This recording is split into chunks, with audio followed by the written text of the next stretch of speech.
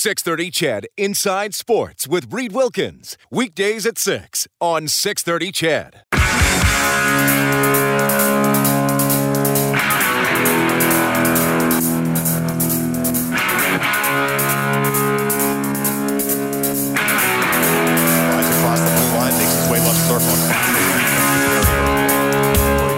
Circle, short feet Hedman right point.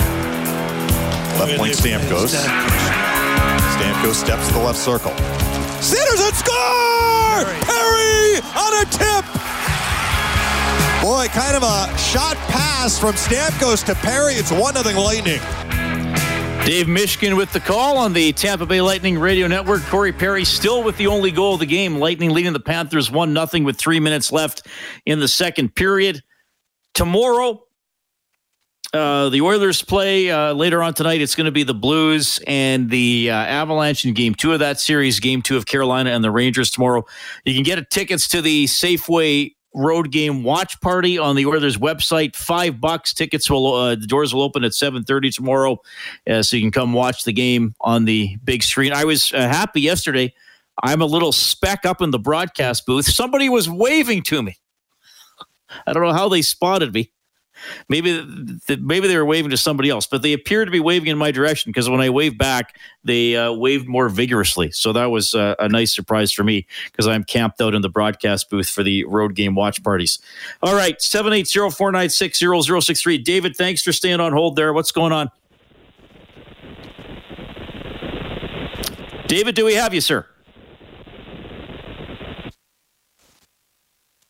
We do not have David. David, call back if you're out there and you want to talk. 780-496-0063 as we get you ready for the Oilers and the Flames tomorrow night. 6 o'clock for the face-off show, and the game will start, well, probably closer to 8:45 tomorrow night. So it is going to be another late one. Hey, if you know someone who is a massive Oilers fan, then go ahead and nominate them to win a pair of Oilers playoff tickets for Game 4 of the Battle of Alberta. That's going to be on Tuesday, the 24th. We're taking nominations at 630ched.com. We want to hear about the Oilers super fan in your life and why they deserve to win a pair of tickets to a playoff game. Go to the Superfan contest at 630ched.com, and the Superfan contest is presented by Sentinel Storage. So there we go. That is pretty cool. Get somebody the much coveted playoff tickets for Game 4.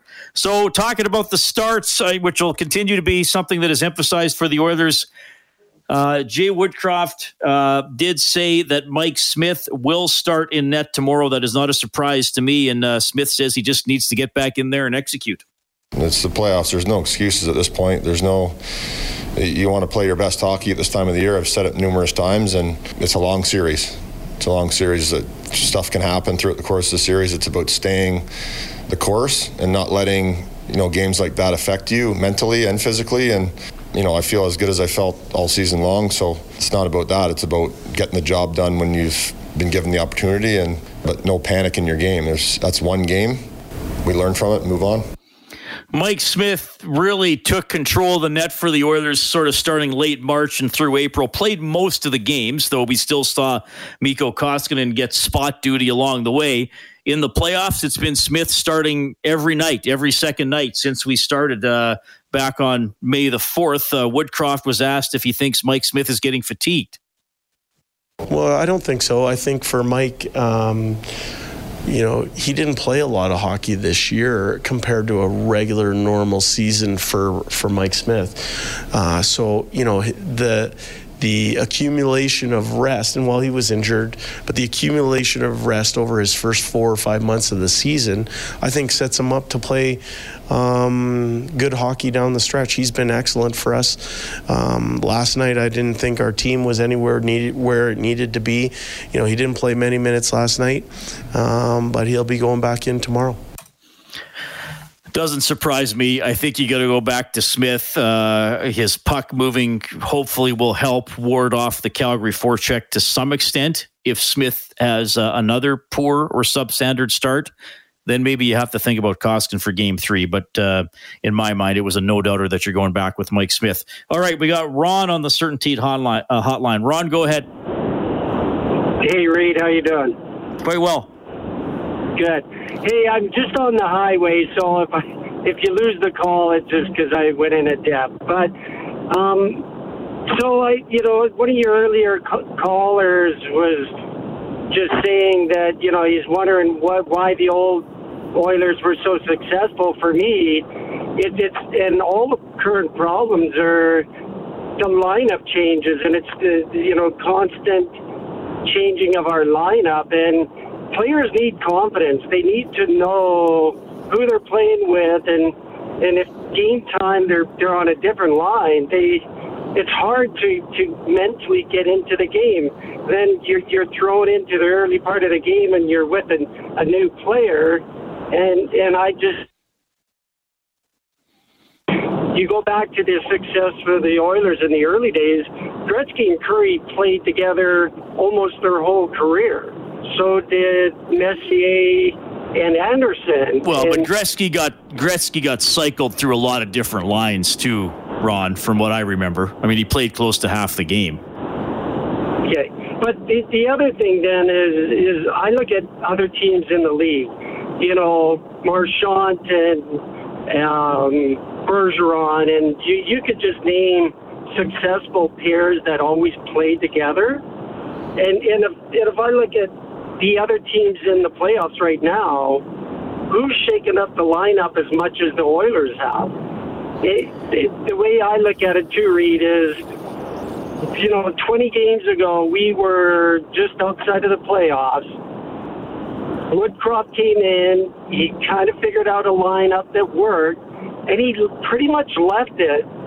And the Oilers went on a huge run to the end of the season, ended up in second place. And for me, when you got players playing with confidence in a lineup that works, good or bad, the best thing he could have done was just left that lineup for the rest of the playoffs. And at least those guys know, hey, we did this. We went 30 games and we had an amazing run, and then they play with confidence, and you start moving all those guys around, and then they start a game, and then all of a sudden they're behind and they're looking at each other. Well, I'm with new guys, and I'm, what do you do compared to the other guys that I played with? And I think a professional is, sure, they can bounce around once in a while, and maybe if Pujärvi wasn't doing well with Kane and McDavid, he struggled in the early games of the LA series. Well, move him off, put Kassian on that line, but you make one or two little, but you keep the core lineup that you were successful with. And okay. To me, it's no surprise that they're all right, Ron. Rod, I'm sorry to cut you off, but I got other guys on hold, and you did a good job explaining your point. I get what you are saying, Ron, and I think there's an argument there to be made. My counter argument would be, the Oilers did go with 11-7 at times during the regular season, and they did it in the series against the Los Angeles Kings, and they played pretty well. I do agree with you that there can be maybe a little bit like, well, I'm used to having this guy as my winger, and now he's only my winger, 10 shifts out of 18 in a game as opposed to 15 out of 18. I do think that's a defendable part of your argument for sure. But I also think the Oilers have succeeded where they've had a lot of blended lines and McDavid bouncing all over the place as well. Tim is on the line too. Tim, thanks a lot for calling. Go ahead. Hey, how you doing? Good.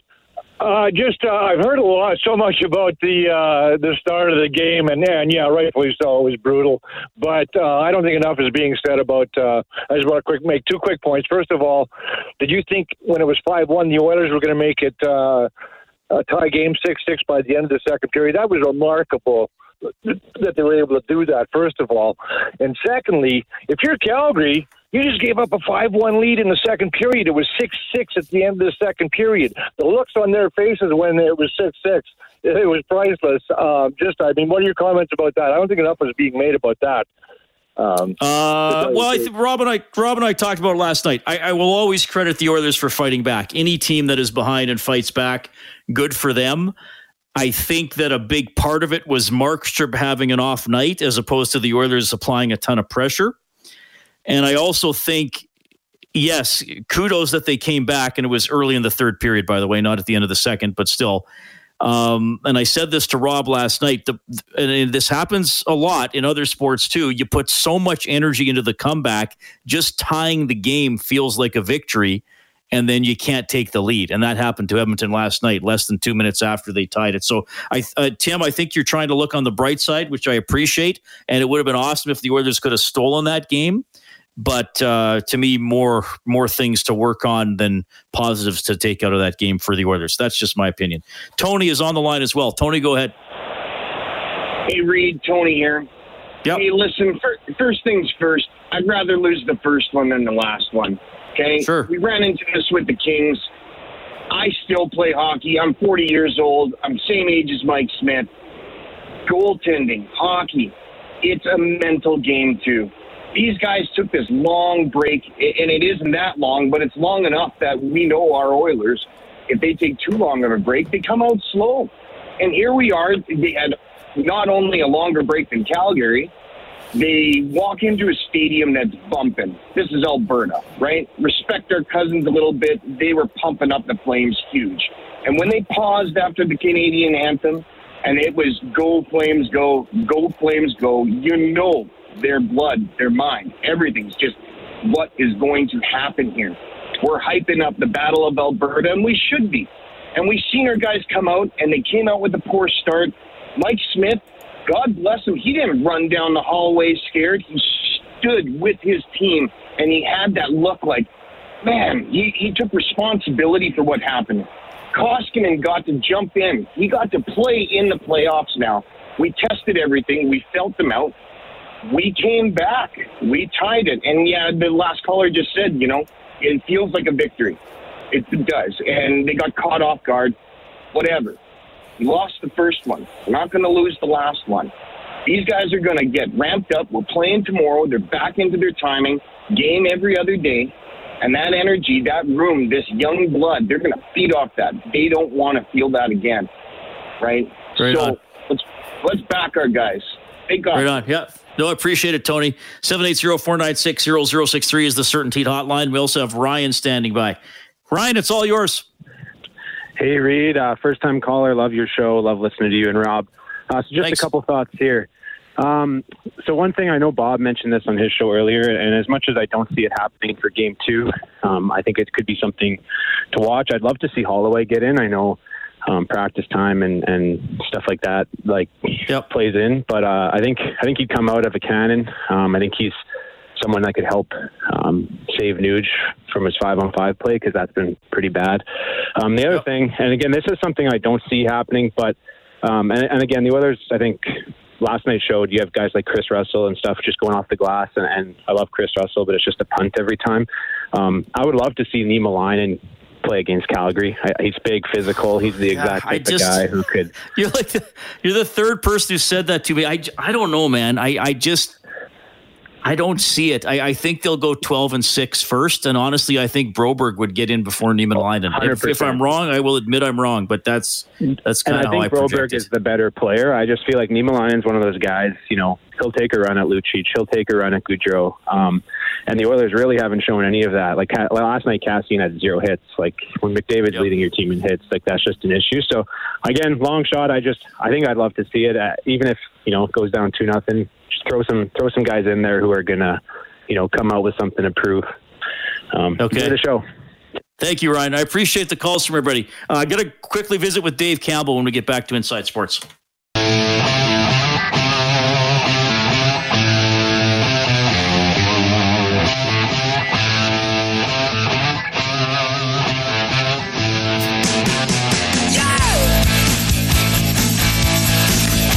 Appreciate you tuning in tonight. In about 50 minutes, we're going to meet a young man by the name of Declan Lord. He's a 13-year-old umpire in the Sherwood Park Minor Baseball Association, and he umpires games from his wheelchair. He is a really cool story, and he's going to tell us about his career, and he's going to tell us why he needs to use a wheelchair, and he's a pretty inspirational young man. That's coming up around 7:45 tonight. Dave Campbell's the producer of this show. He's been watching the Oilers, of course, and covering the Edmonton Elks, Dave, who thanks to something that happened, I guess, about 24 hours ago, are going to keep going uninterrupted here. That's right, because we have a CBA finally. We don't have to talk about this stuff. Finish up here in about 10 minutes time, or I guess less than that. If it was 10 minutes time, I'd be cutting into the news and the newsroom would get mad at me. But CBA tentatively agreed to last night between the league and the players, and it still has to be ratified by both the governors of the CFL and the PA. It's going to get ratified. Reed, I'll just be straight out here, and I've seen a few CBA deals in my time covering the Elks and the CFL. By far the best deal I've ever seen the players are able to secure. They went on strike, 7 of the 9 teams, because they were in a legal position to do so. The Elks and the Stamps were not, so that's why they kept going. But the pressure point they put on the league, and the big pressure point was losing a preseason game. And in the preseason, you don't have to pay players game checks. So whatever revenue you generate, the team gets it, the league gets it, right? And in Regina, there was supposed to be a preseason game on Monday against the Winnipeg Blue Bombers. That's been moved to May 31st. That was the pressure point. So you look at things like meaningful increase of the salary cap. It's going to go up $100,000 each year for 6 years starting next season. Better medical benefits by year 3 of the deal. Access to all revenues, including Grey Cup. They have the ability to audit the numbers. They've been wanting to look at the CFL financial books for a long time, and they said no. Well, now they get to audit. They actually get to go into and look at the books. They actually get a seat at the table when it comes to how they grow the league revenue-wise and as a business. It's just one seat. But before yesterday, the CFLPA wasn't involved in any of those discussions. By year 3 of a 3-year contract, you can negotiate as a veteran 50% of your deal to be guaranteed money. So we have a little bit of guaranteed, it's not a lot, but we have guaranteed money in some. Now this is a little weird, but this won't happen until next year. 8 starting Canadians, one whom is a nationalized American, a veteran American. Oh, so 3 years with the same team or 5 years in the league. And this is where it gets kind of funky, and I hope they kind of tweak this because this is confusing. 3 other nationalized Americans can play up to 49% of all snaps on offense or defense. So I hope the football ops cap will counting allow for all one this? Coach to be hired to track this. Yeah, exactly. Who's tracking all this stuff? Apparently it's going to be tracked after each game. Someone is going to go in there and actually do an audit. And here's another big thing, and the players did very well here. The CBA was always a pressure point when it comes to the league, to the players. Well, the CBA is going to expire a day before camp. So we'll make you sign any deal we want you to. The PA got in this next deal, which is 7 years. The CBA expires 1 month prior to the start of training camp. That is amazing. So the players did very, very well here. Okay. In the final minute here, Dave, a lot of people ask me who the Elks quarterback is. What's going on? Well, they have 6. Other than that, I can't tell you anything more than that. You can't have the ball in the field. No, you can't. And that's why I'm anticipating the preseason game next Friday, because that'll tell some stories. But I'll tell you right now, the 2 vets, Nick Arbuckle especially, and Taylor Cornelius, they've looked pretty good. And they got some young arms in there too that have shown well. So lots to be decided. And we're going to get our first look at it in 8 days from now, and I can't wait. Dave, thanks for the update. Have a good night. Thank you, Reed. Talk to you soon. Dave Campbell likes the CBA agreement for the CFL. Everybody back at it. Other teams did shut down. Elks and Stamps were still going. And Elks have a game on 6:30 CHED next Friday. How about that? Back after the 7 o'clock news and weather. More on the Oilers. We'll talk some Oil Kings as well.